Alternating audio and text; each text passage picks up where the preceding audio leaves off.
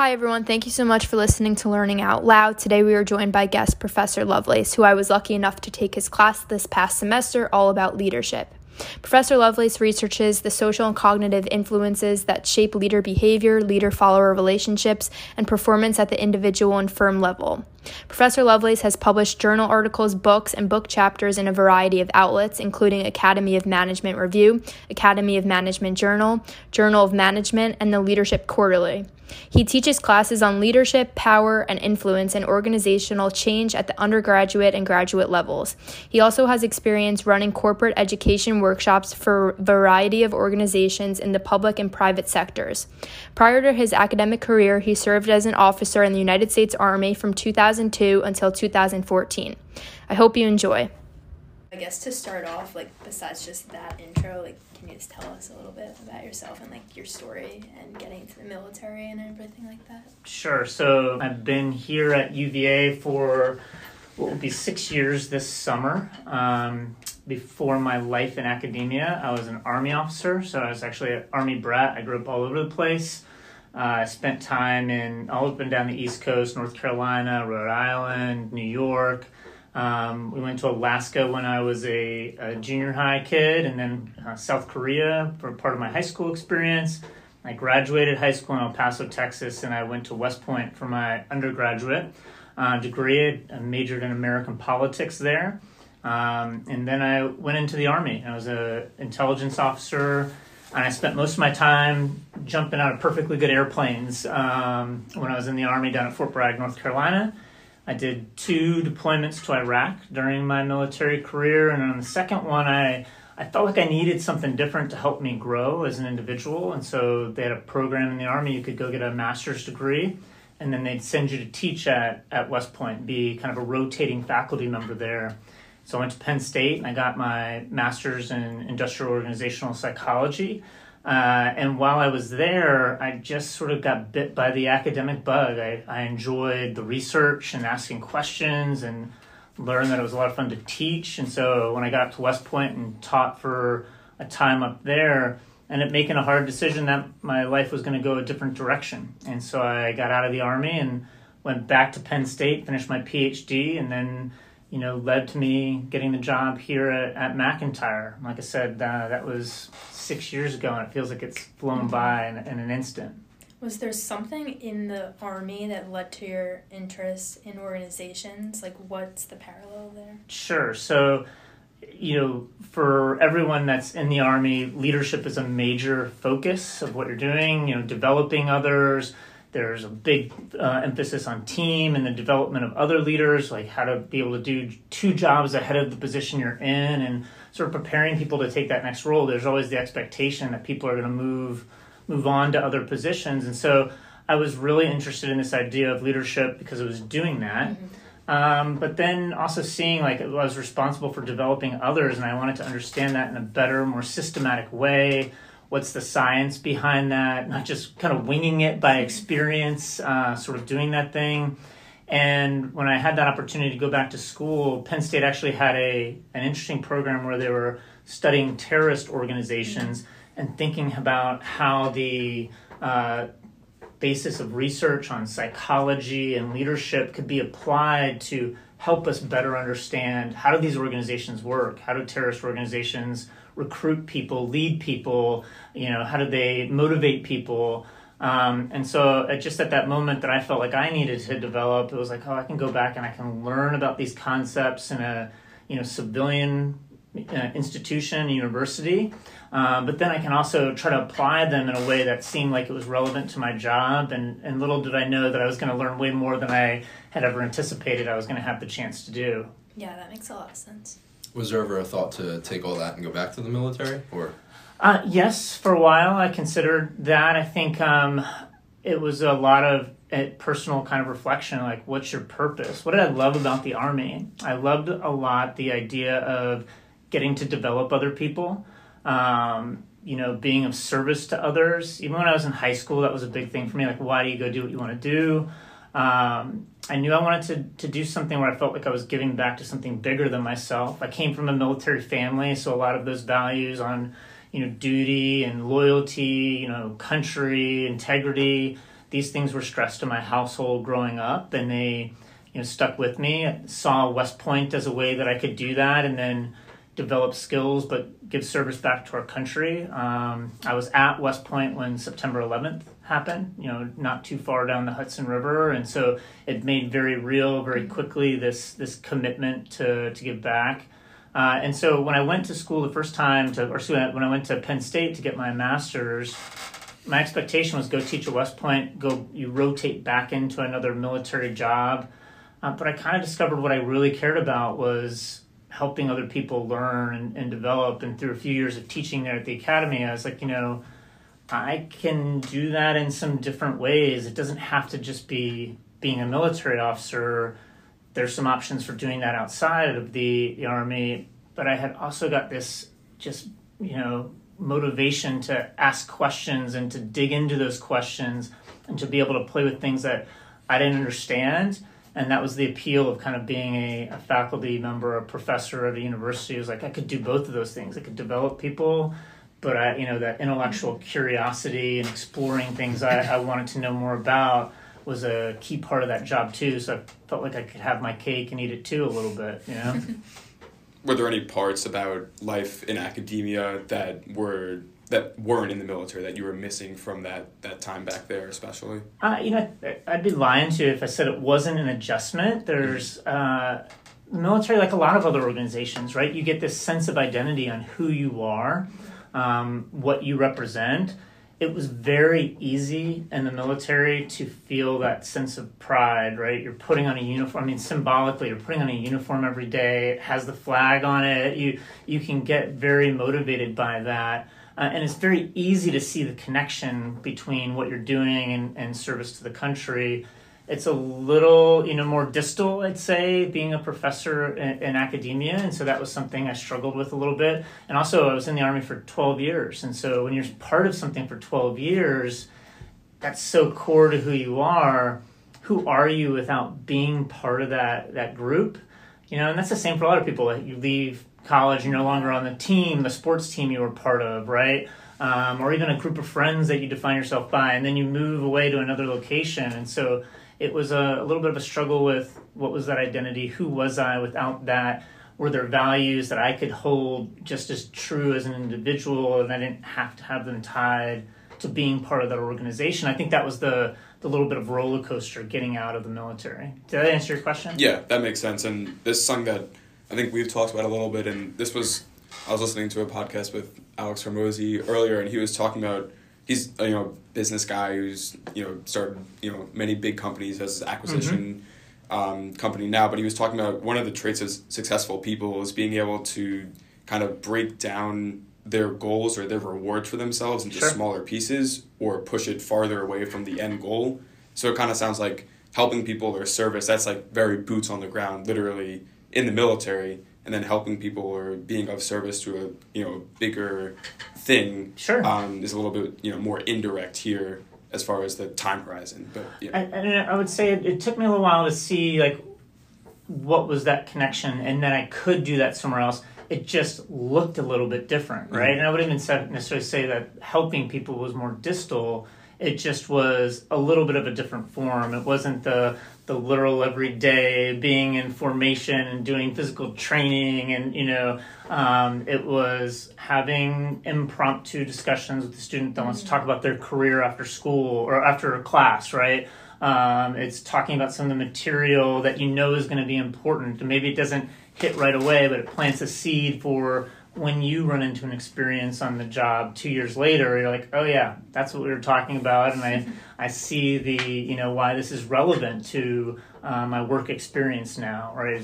It's being able to understand that adjustment, and I could see it there. But now over my time, both teaching at West Point and teaching here, I was much more able to recognize how that purpose translated into more of an academic environment. Yeah, that makes sense. Was it kind of just a gut feeling that you got that was more of your purpose, or was it something else? Because I think that's something that college students often struggle with, that they don't really know what their purpose is. Sure.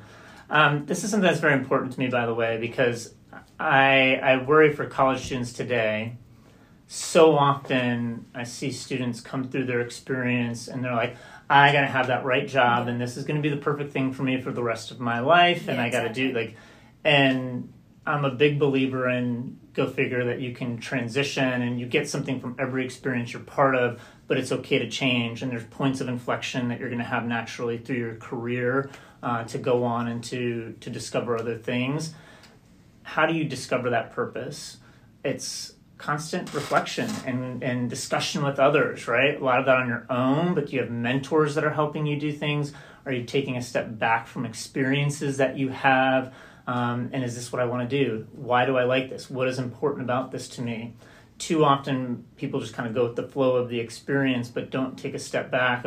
We called them after action reviews in the Army. That was the kind of term for them, AARs. And too often people don't do that, I think, today, that you don't take a moment to say, what's the value of this experience? What am I getting out of this? What am I enjoying about it? What am I not enjoying about it? What am I doing well? What am I not doing well? How can I do something different moving forward? And like I said, you can process that in a lot of ways. Self-reflection, mentorship, peer reflection are all some ways to help you kind of dial into what might that purpose be. What do I want to, do with that? How am I going to explore that in my own kind of career journey? Yeah, I think that makes a lot of sense because when people are so tunnel vision, they almost don't let themselves reflect and don't want to reflect because then it could steer them away. Yeah, and I think you don't learn as much when you do that, right? Too often you got to go get that experience and you go do that internship, but if you do that internship and you never think about it really afterwards, you just put it on the resume and move on. There's no point. Yeah, maybe it helps you, but it helps you more if you kind of take a step back and what did I take from that? Getting that document, write it down wherever you keep your kind of notes, whether it's a journal, whether it's just, spending some deliberate time reflecting on it and just kind of making a mental note of it. I think that can be, really important experience to maximize what you're getting out of those kinds of experiences. I was just going to ask, does that for you look like sitting down with a pen and paper, writing that down or typing that up, or just kind of having those kind of landmarks to look at and reflect as you go throughout your day? How does that look for you? Yeah, I think it depends. Sometimes it's less formal than that. Sometimes it's discussions with somebody that's close to me. A lot of times for me now, it's my spouse who's kind of my partner in crime in life, right? That you can rely on. But and my dad is another person I still go to and is a key kind of person to kind of call me out if I'm not doing things to the standard that I want to do them. Sometimes it is writing them down. I have in my class I teach leadership across the disciplines, I have this recommended exercise where you can chart your journey line. And so what that journey line does is, what are all these key points you've run into and what kind of experience was it for you in terms of its positive affectivity, right? Was it positive? Was it negative? Did it change your trajectory? Was it a crucible kind of experience? And so naturally, because I teach that class now, every year I update it. And so every year I come back to that journey line. I think about what's happened since then. Is there anything I need to add to this and what that experience was? How do I think about that experience? How did it change my trajectory? And so, right? Yes, I document some of those things. Yes, some of those things are documented in writing for me in the journal. But other of them, might be less formal and they're more kind of discussions that I have with others just to help me kind of get a sense of what's going on around me. Yeah, that makes sense. I like that timeline thing. I think it would also help you to get comfortable with realizing how much you do change. If you looked at all these previous changes and you're like, wow, it led me to here and I'm happy where I'm at now. I should keep doing this. I should be willing to change more. It gives you perspective, too, because when you go back and look, right, you can look back at some of these experiences you had. Maybe they're now, and they're things that feel so important to you in the moment. And 5 years from now, you have a different kind of experience. You're like, gosh, that thing rocked my world, and I wasn't sure I was ever going to be able to make it through there. And you realize how strong you've gotten. And you realize maybe the complexity of how your life has gotten even more challenging and you can handle so much more than you did, 5 years ago. Helps to make you feel a little more confident you can handle the curveballs that life throws at you as you go along, right? Yeah, something else that we were interested in, which is kind of related now that we're talking about stressful situations. How do you think that people our age or just in general can like relax or just calm themselves down after these super stressful scenarios? Yeah, so a couple things is I feel like we so often will be like, well, how are you going to perform in the moment of crisis or stress? And I have this feeling that you can't be in a crisis moment or a stressful moment what you haven't been leading up to that time. Mm-hmm. So what I mean by that is, well, hey, I want to be able to handle this challenging leadership situation. But if you haven't invested in the people around you, if you haven't built some systems that help you make decisions, right? Like these templates we talk about, or a structure for how to think about things when things are so stressful that it's hard to make out what's important. Do you have a kind of template for your decision making to say, hey, here are the 4 things I need to consider.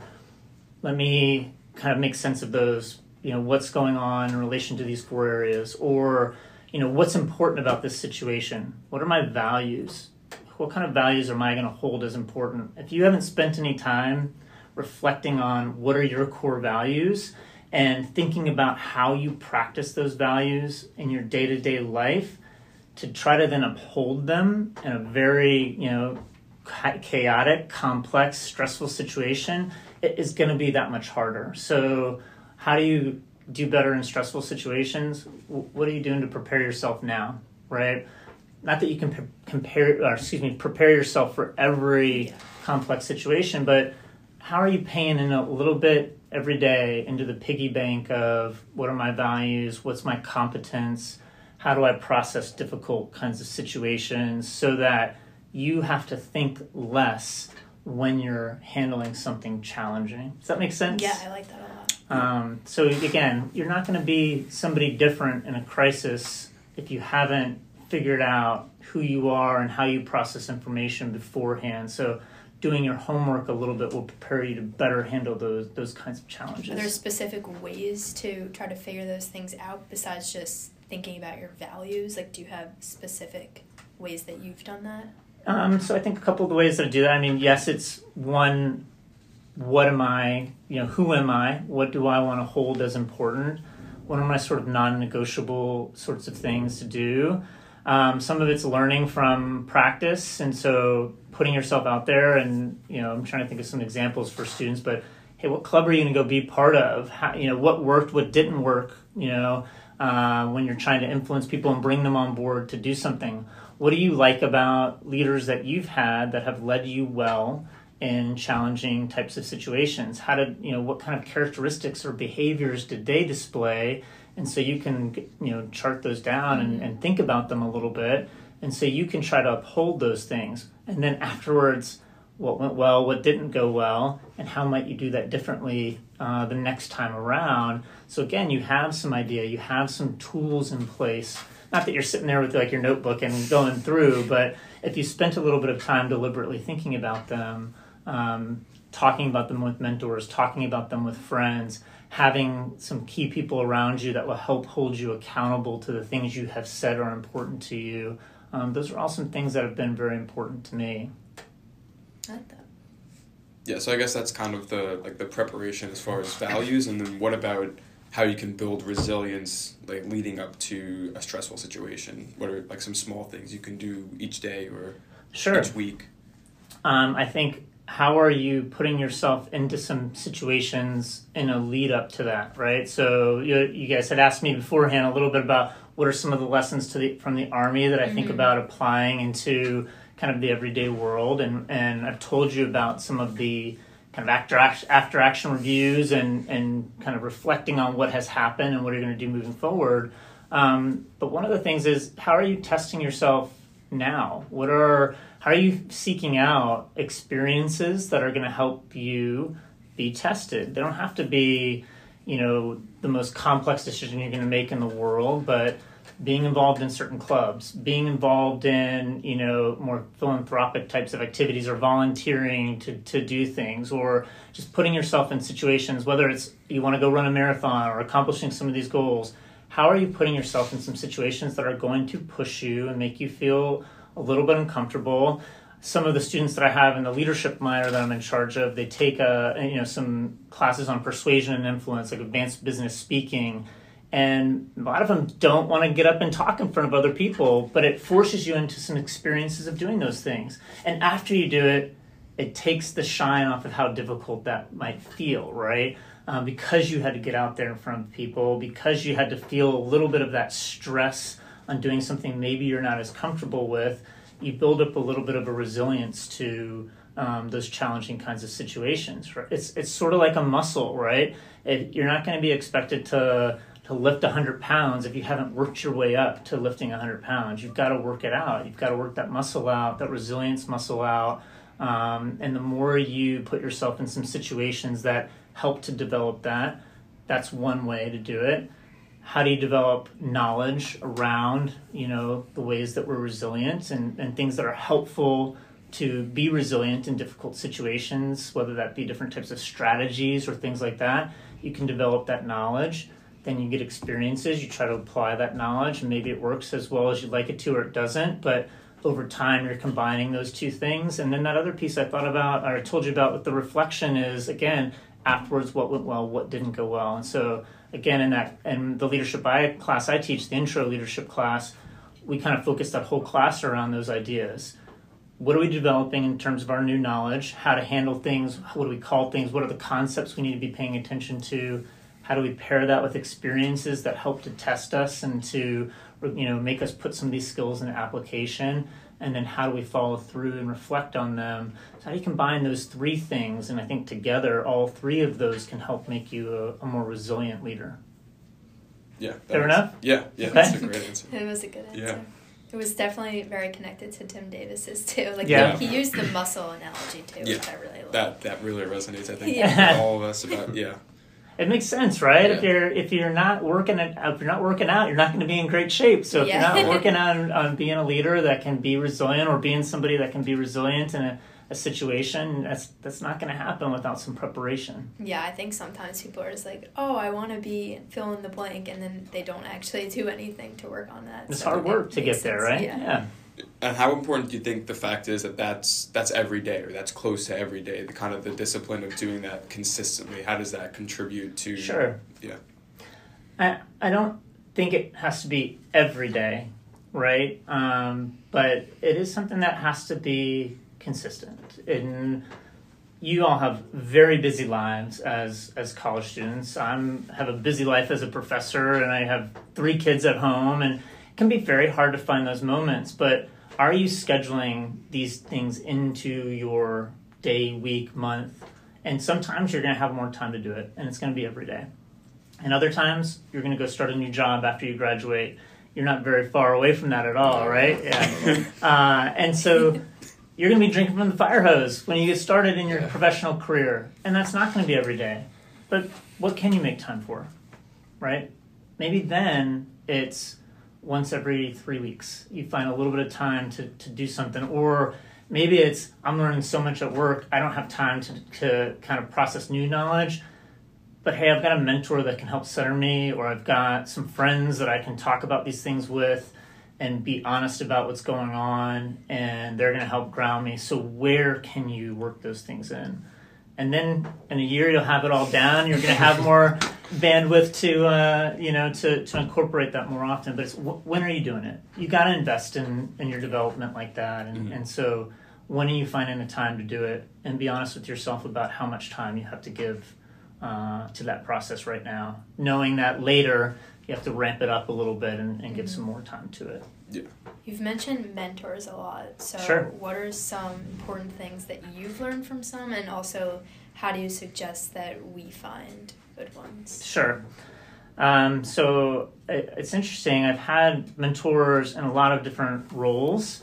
Mentors that have taught me by the example of what you should do. And I don't think we typically think about mentors like this, but I have had maybe people who were supervisors who ended up being role models of what I didn't want to be as well. Yeah, I mean, that makes sense too. Can be, it's sometimes from experiences you learn what you want to be and what you don't want to be, and both of those are valuable lessons. Mm-hmm. I found from mentors the willingness to give of their time. But I found maybe on the other side of being a mentee, when that was the most fruitful to me was when I was able to meet them in the amount of effort or exceed the effort the mentor was giving me.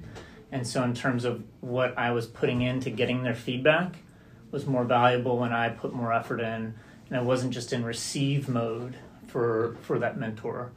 And when I could help that mentor guide their feedback. So being specific, hey, I'm open to any of your input, but here is something I'm really working on. That has been when I've had the best feedback from mentors, the most applicable feedback from those mentors. So a lot of what I think about is like, how are you owning your own development, right? And so how are you owning that relationship with the mentor?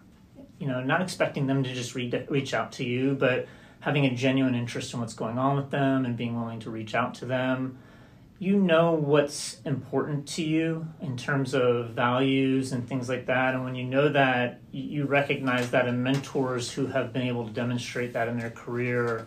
And so deciding that that's an important relationship to you to maintain and continuing to invest in that, even if it's just to reach out and connect from time to time with a genuine sense of wanting to know what's going on, not just because you're expecting something back. So owning that relationship, the genuineness of that connection, I think are two things that kind of guide how I think about those processes with mentors. Does that answer your question? Mm-hmm. Yeah, totally. Yeah, I guess just to go back to the point about kind of owning your own self-development, are there ways that you track that for yourself, either quantitatively or qualitatively, where you can kind of check in and say, okay, I think I've made progress in this scenario or this arena, and I think maybe it's time for me to reach out to a mentor or me to focus more on my development in this area? How do you manage that? Sure.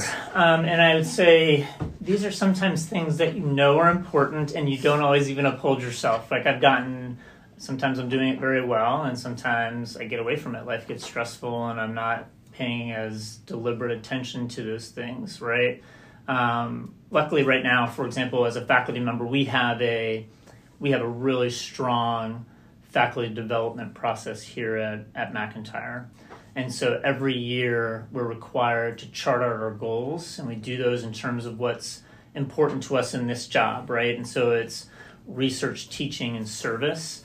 And so because we have to do that for work, I take that very seriously, and I really try to do a great job on that, where it's helpful to me not just for the purpose of what work's having me do, but finding some synergy, and that kind of works for me as an individual and my own development as well. So that's one way I'm doing that on a yearly basis, and I'm able to track that. As a faculty member, some of it's publication of articles, some of it's feedback on, I have to review for other journals, and so I can set goals for a number of things. And so some of it's very quantifiable, and you can look at it that way. Some of it's less quantifiable. I think about things like, how are my classes and are students responding to this? And some of that's qualitative, and the surveys we do at the end of the year, and I have to try to make sense of those.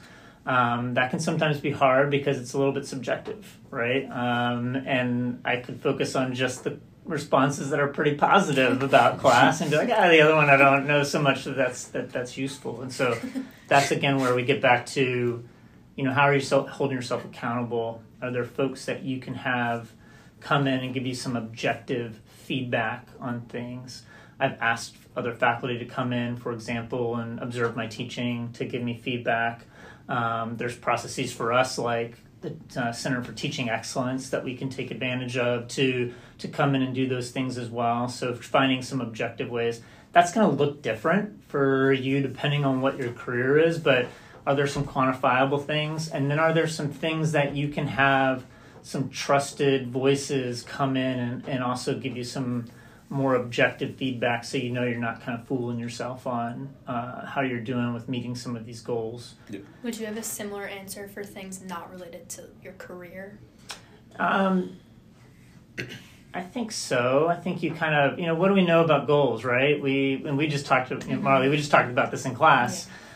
what makes for good goals. They're specific, they're measurable, you participate in what they are, they're time bound, so you can create some nesting to those goals where you're working towards what those things are. Those are solid principles that apply not just in your personal, or not just to your professional life, but to your personal life as well, right? Mm-hmm. Sometimes I think the personal side can get a little bit more, it might be harder to quantify some of those things. But I think that if you're creative, you can create some metrics of how am I going to hold myself accountable to this, and how am I going to know if I've achieved those things or not, right? Yeah. Yeah, I think something that we've talked about that relates to this as well, though, is that, you know, the idea of burnout and juggling too much at one time. Like, if we're attacking everything with this level of focus, I think it can be hard to try and be the best professor you can be and the best father you can be and invest in yourself. And so how do you try and balance those things, either from just a time management perspective or just in your own head, switching gears to today I'm going to focus on this, or this week I need to really buckle down on X, Y, and Z? I'll be honest, it's hard. And I think that life only gets more complicated as you get older. I hope that's not No. something. It just, you get more responsibilities, right? Your responsibilities extend beyond yourself. As you get promoted at work, you're going to have more people that you're responsible for overseeing. Your personal lives are going to get more complicated as they develop, and whatever is in the future for you on kind of the personal side of things, as you get wider friend groups, as you move to cities away from people and you want to maintain contact with them, whether you have a family, whether you have kids, it can be hard. And so what's going to help you continue to be authentic to the things that matter to you? I'll be honest, I can get so fixated on work that it becomes my sole focus. And I need my spouse, her name's Shannon. We've been married for now 18 years. That she'll tap me on the shoulder and be like, hey, buddy, you need to pick your head up and pay attention to some of the other things that are happening in life around you, right? And so sometimes we can't just hold ourselves accountable. So what are the ways that you have people that really matter to you, people that you trust, that can tap you on the shoulder and say, hey, you need to take a step back, right? I have had to recently really schedule everything, and I mean everything on my calendar, where it's now I will write from this time to this time. We understand. And this is the time that I'm going to, You're talking to the right people. Well, this is the time that I'm going to take my kids to XYZ activity.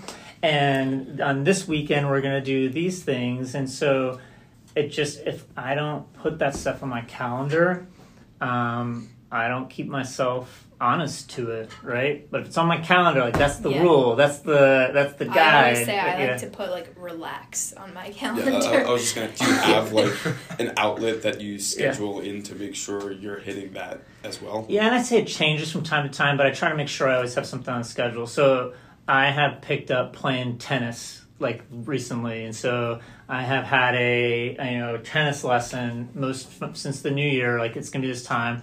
Or working out, those are two things that I try to make sure I'm doing. I guess they're both kind of physical activity related, but I kind of need that to sort of turn my brain off and keep myself physically fit. And I feel like if I'm in good physical shape, I'm going to be in better mental shape as well. And so making sure I do those things.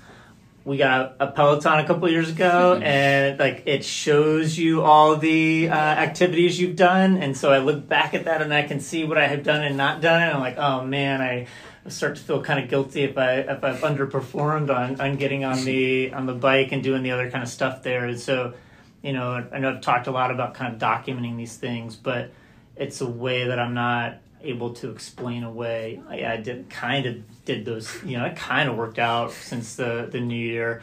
No, I can track and look back. And there's so many easy apps and things that are out there for doing those things now. I got to document that I'm going to do these things, and I got to follow up and be able to look back to hold myself accountable. So I can't sort of explain, on the sly, sort of explain away why I did or didn't do as much as I told myself I would. Yeah, that's a great answer. What did relaxing look like when you were in the military, if there was at all? It was different from place to place. I was a 22-year-old lieutenant the first time I deployed in the Army, right? And so at that time, I was not married. I was able to go play as much golf as I wanted to, and that was kind of what the people I was with wanted to do. So that was kind of how we relaxed, right? You go out, you play golf, those kinds of things. It's evolved now with 3 kids, 13, 11, and 8. Some of that relaxing time is doing things with them and finding where those kind of overlaps are. It might be watching Star Wars, big fans of The Mandalorian in our households, or watching that stuff together, or it's going to watch them, be in their fencing tournaments or whatever the activity that they're a part of. But being there for my family is kind of the key thing now. But things that help you separate completely from work. How am I able to put that in the back seat and not have that kind of occupy my thoughts is what has been consistent, whether it was as that 22-year-old lieutenant or to now, right? Does that answer your question? Yeah, definitely. Yeah. I at least struggle with it, I'm sure.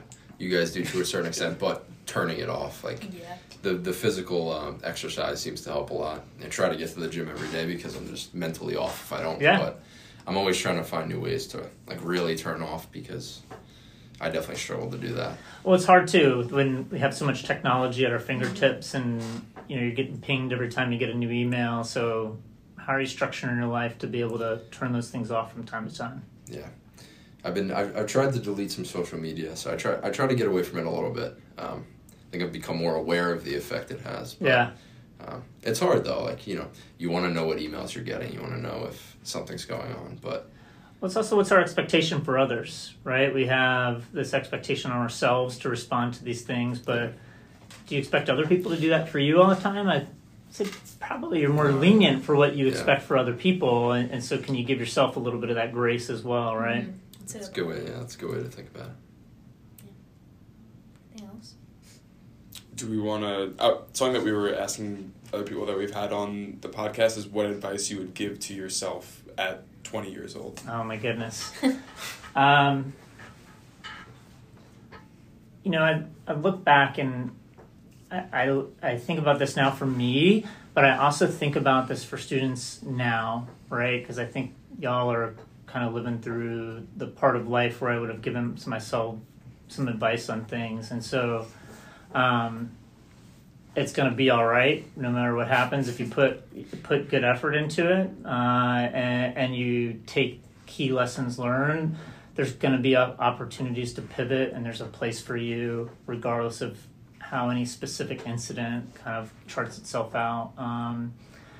I think if I could go back and tell myself anything else, I would want to better understand the options that are available to you that are out there in life, right? I look at a university like ours, there are so many amazing things that you can go do and do really well. And if you don't enjoy it, then there's plenty of other things that you can go figure out and have the opportunity to explore. I was in the Army for 12 years. Then I got out and decided to finish grad school and pursue a career in academia. And so I just feel very strongly that, you don't have to feel like you have it all figured out back then. If I could tell myself that, maybe that would have saved me a little bit of stress. You still got to kind of live through it sometimes, I think, and have that experience yourself. But I wish I maybe heard that a little bit more back when I began my kind of professional life with things. And maybe just something I would say in terms of how important this is the management of relationships probably matters more than anything else you're going to do. Marley knows this because we've had a couple of guest speakers come in, but it struck me over the last couple of years as well. As I've had guest speakers come in, as I've reflected on my own personal experiences, the task, the job, those things all matter. Your competence in those things matters, obviously. But they're necessary but not sufficient for, I think, living a fulfilled professional and personal life. The relationships you have are going to be the things that make the difference. They're going to be the things that make your personal life enjoyable. They're going to make your professional life more enjoyable. And they're probably going to make you more successful professionally when you navigate those relationships well, with purpose, with focus on what you're trying to do.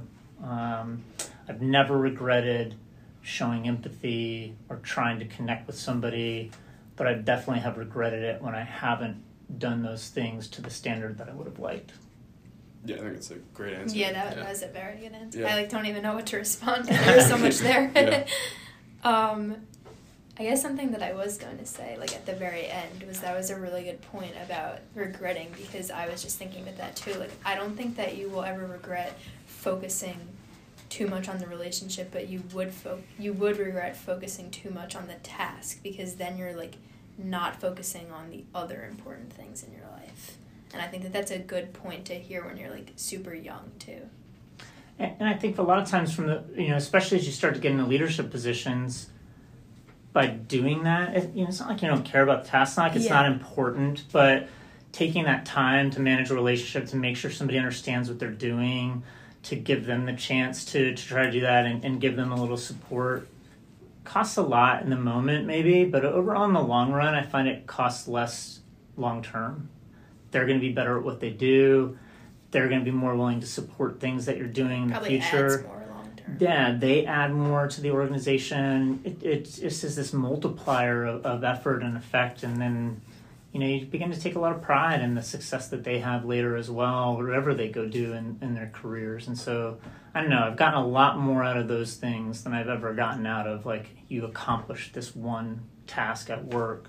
I think more about seeing people I worked with in the Army who went on to be, go to officer candidate school and become an officer themselves, from student veterans that I've worked with here on campus that have graduated and gone on to these amazing careers after their time at UVA, or students who have gone on to, be these amazing entrepreneurs, and seeing how they've applied some of the things we've learned in class. That's meant a lot more to me than any single paper I've gotten published, or some more individual task accomplishment than I've had. I mean, it says more about you as a person as a whole rather than just the task. So another question that we're trying to ask everybody is just, how much of your success do you think you could contribute to hard work versus luck? And something that I prefaced last time was, success doesn't have to just mean career-wise. It can mean... Sure. I don't know if I see those things as separate, right? I think through hard work, you create opportunities for luck to pay off. Through hard work, you're given a chance to do a different project at work. Through hard work, you put yourself in a place that you might be visible to a boss that wants to bring you on to something new. And so, yes, timing matters. Yes, luck happens, but I think very much... luck is kind of a byproduct of you putting yourself into situations that you're prepared to excel in. So, I don't know that I see them as separate, thinking about that question. Yeah, that's it. Yeah, kind of creating your own luck. Yeah. In a sense. You work hard, people see the value that you bring to things, and then you're lucky to get an opportunity, but you got that opportunity because of the potential that you've demonstrated. I think those two things are tied together. Mm-hmm. Maybe I just want to think I have more control over what's going on around me than I do, I was just asking that question. I forgot how I phrased it, but I was like, do you think it's better to think that you're totally in control of everything, or that you're in control of nothing? Because then it takes the pressure off of you in a way. Yeah. If you think that just everything happens for a reason and whatever, or is it better to think that you're in control of most things? I'm smiling a little bit because I even had this conversation with my daughter this morning, where she was telling me something about what her brother was being able to do, something she wasn't able to do, and I was like, well, what can you control and what can't you control, and why don't we just focus on the things that we can control, because I can't do anything about that other stuff. And that's not always easy, and I don't know that I always do a great job of it myself, but that's something we try to talk about a lot. What can you control? Because you can do something about that stuff. what can you control about developing your competence? What can you control about making sure relationships that matter a lot to you are something you continue to invest in? And the things that you can't control, how much is that really bringing positive or negative vibes into your life? Because I'm betting it's probably more of the negative side of things, right? Yeah. So I like that. Yeah, so not one or the other, but what can you control, and how do you focus on those things? Mm-hmm. Yeah, I think that helps a lot as well when you put all the effort in, you start something, and you hit a bump in the road, it doesn't go exactly how you wanted to get off to a good start. It can be easy to kind of extrapolate that and say, well, if I'm putting in the work and this is the result of that, then maybe this won't happen, or maybe something that I don't want to happen will. So I think just being able to compartmentalize like what has been done, what you have control over now, and what's going to happen in the future as a result of that is. And what could I have recognized? Was there something I missed that I could have recognized to mitigate risk involved in something, And even if the answer is yes or no, then at least for the next time around, right? Yeah. Could have created some potential to limit the impact of that external thing that I don't really have control over. Mm-hmm. Yeah, I think so. I guess the last question that we have is, it sounds like you've had a very interesting kind of windy path to where you are now. So are there any, maybe one or two experiences that kind of especially stand out to you as having an unexpected impact on where you ended up today that you just weren't anticipating? I would say there's a few things that come to mind. I think you're going to have multiple of these experiences in life. I think September 11th for me was just a monumental event, in part because of the timing that it came. I was a fourth class, we call them firsties at West Point. I was a firstie facing going out into the Army, and it kicked off a series of events of deployments and things like that that became true sort of foundational events in my life, those deployments that I had as part of the Army. Regardless of all the politics around that, for me it was me in the middle of a place I didn't know with other people I was responsible for, and that very quickly changed my perspective on what are the stakes in life, right? And you asked a little bit earlier about purpose. I think that was something where it was what is the purpose, and what are my responsibilities to others, and put that into a very kind of clear focus of, putting me down that path to the importance of others, and that really being the most important part of what I wanted to kind of focus on. Again, I think these are a few different experiences, but the birth of my kids maybe put into that question of finding the balance in life. Before that, to be honest, it probably leaned a little bit more work. And now I've had to see, there's very important people that are outside of that professional life that I have responsibilities to, and how do you manage that and play an active role in those things. Marley, I think you said it earlier, the success that we have, and it doesn't have to be professional success, and thinking about what does that kind of personal success look like. And then the last thing I just say is that grad school experience, I could not have imagined transitioning out of the Army halfway through a military career before I had that grad school experience and the power of education. I'll be honest, I don't know that I fully appreciated it in my undergraduate experience. It was going back to grad school as a 30-something-year-old to start a master's program, and I thought, oh my gosh, the only thing I have to do is care about myself and doing work at school. This is amazing. This is an amazing experience.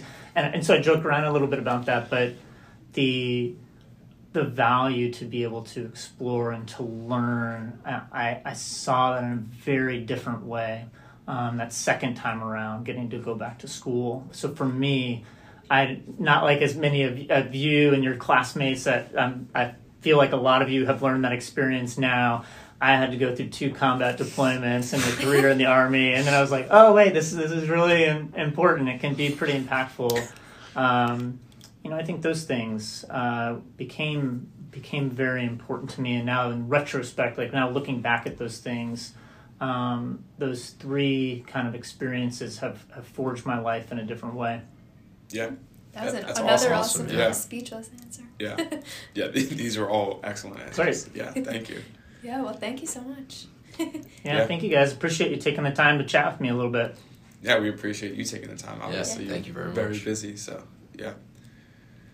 All right, I'll put this off.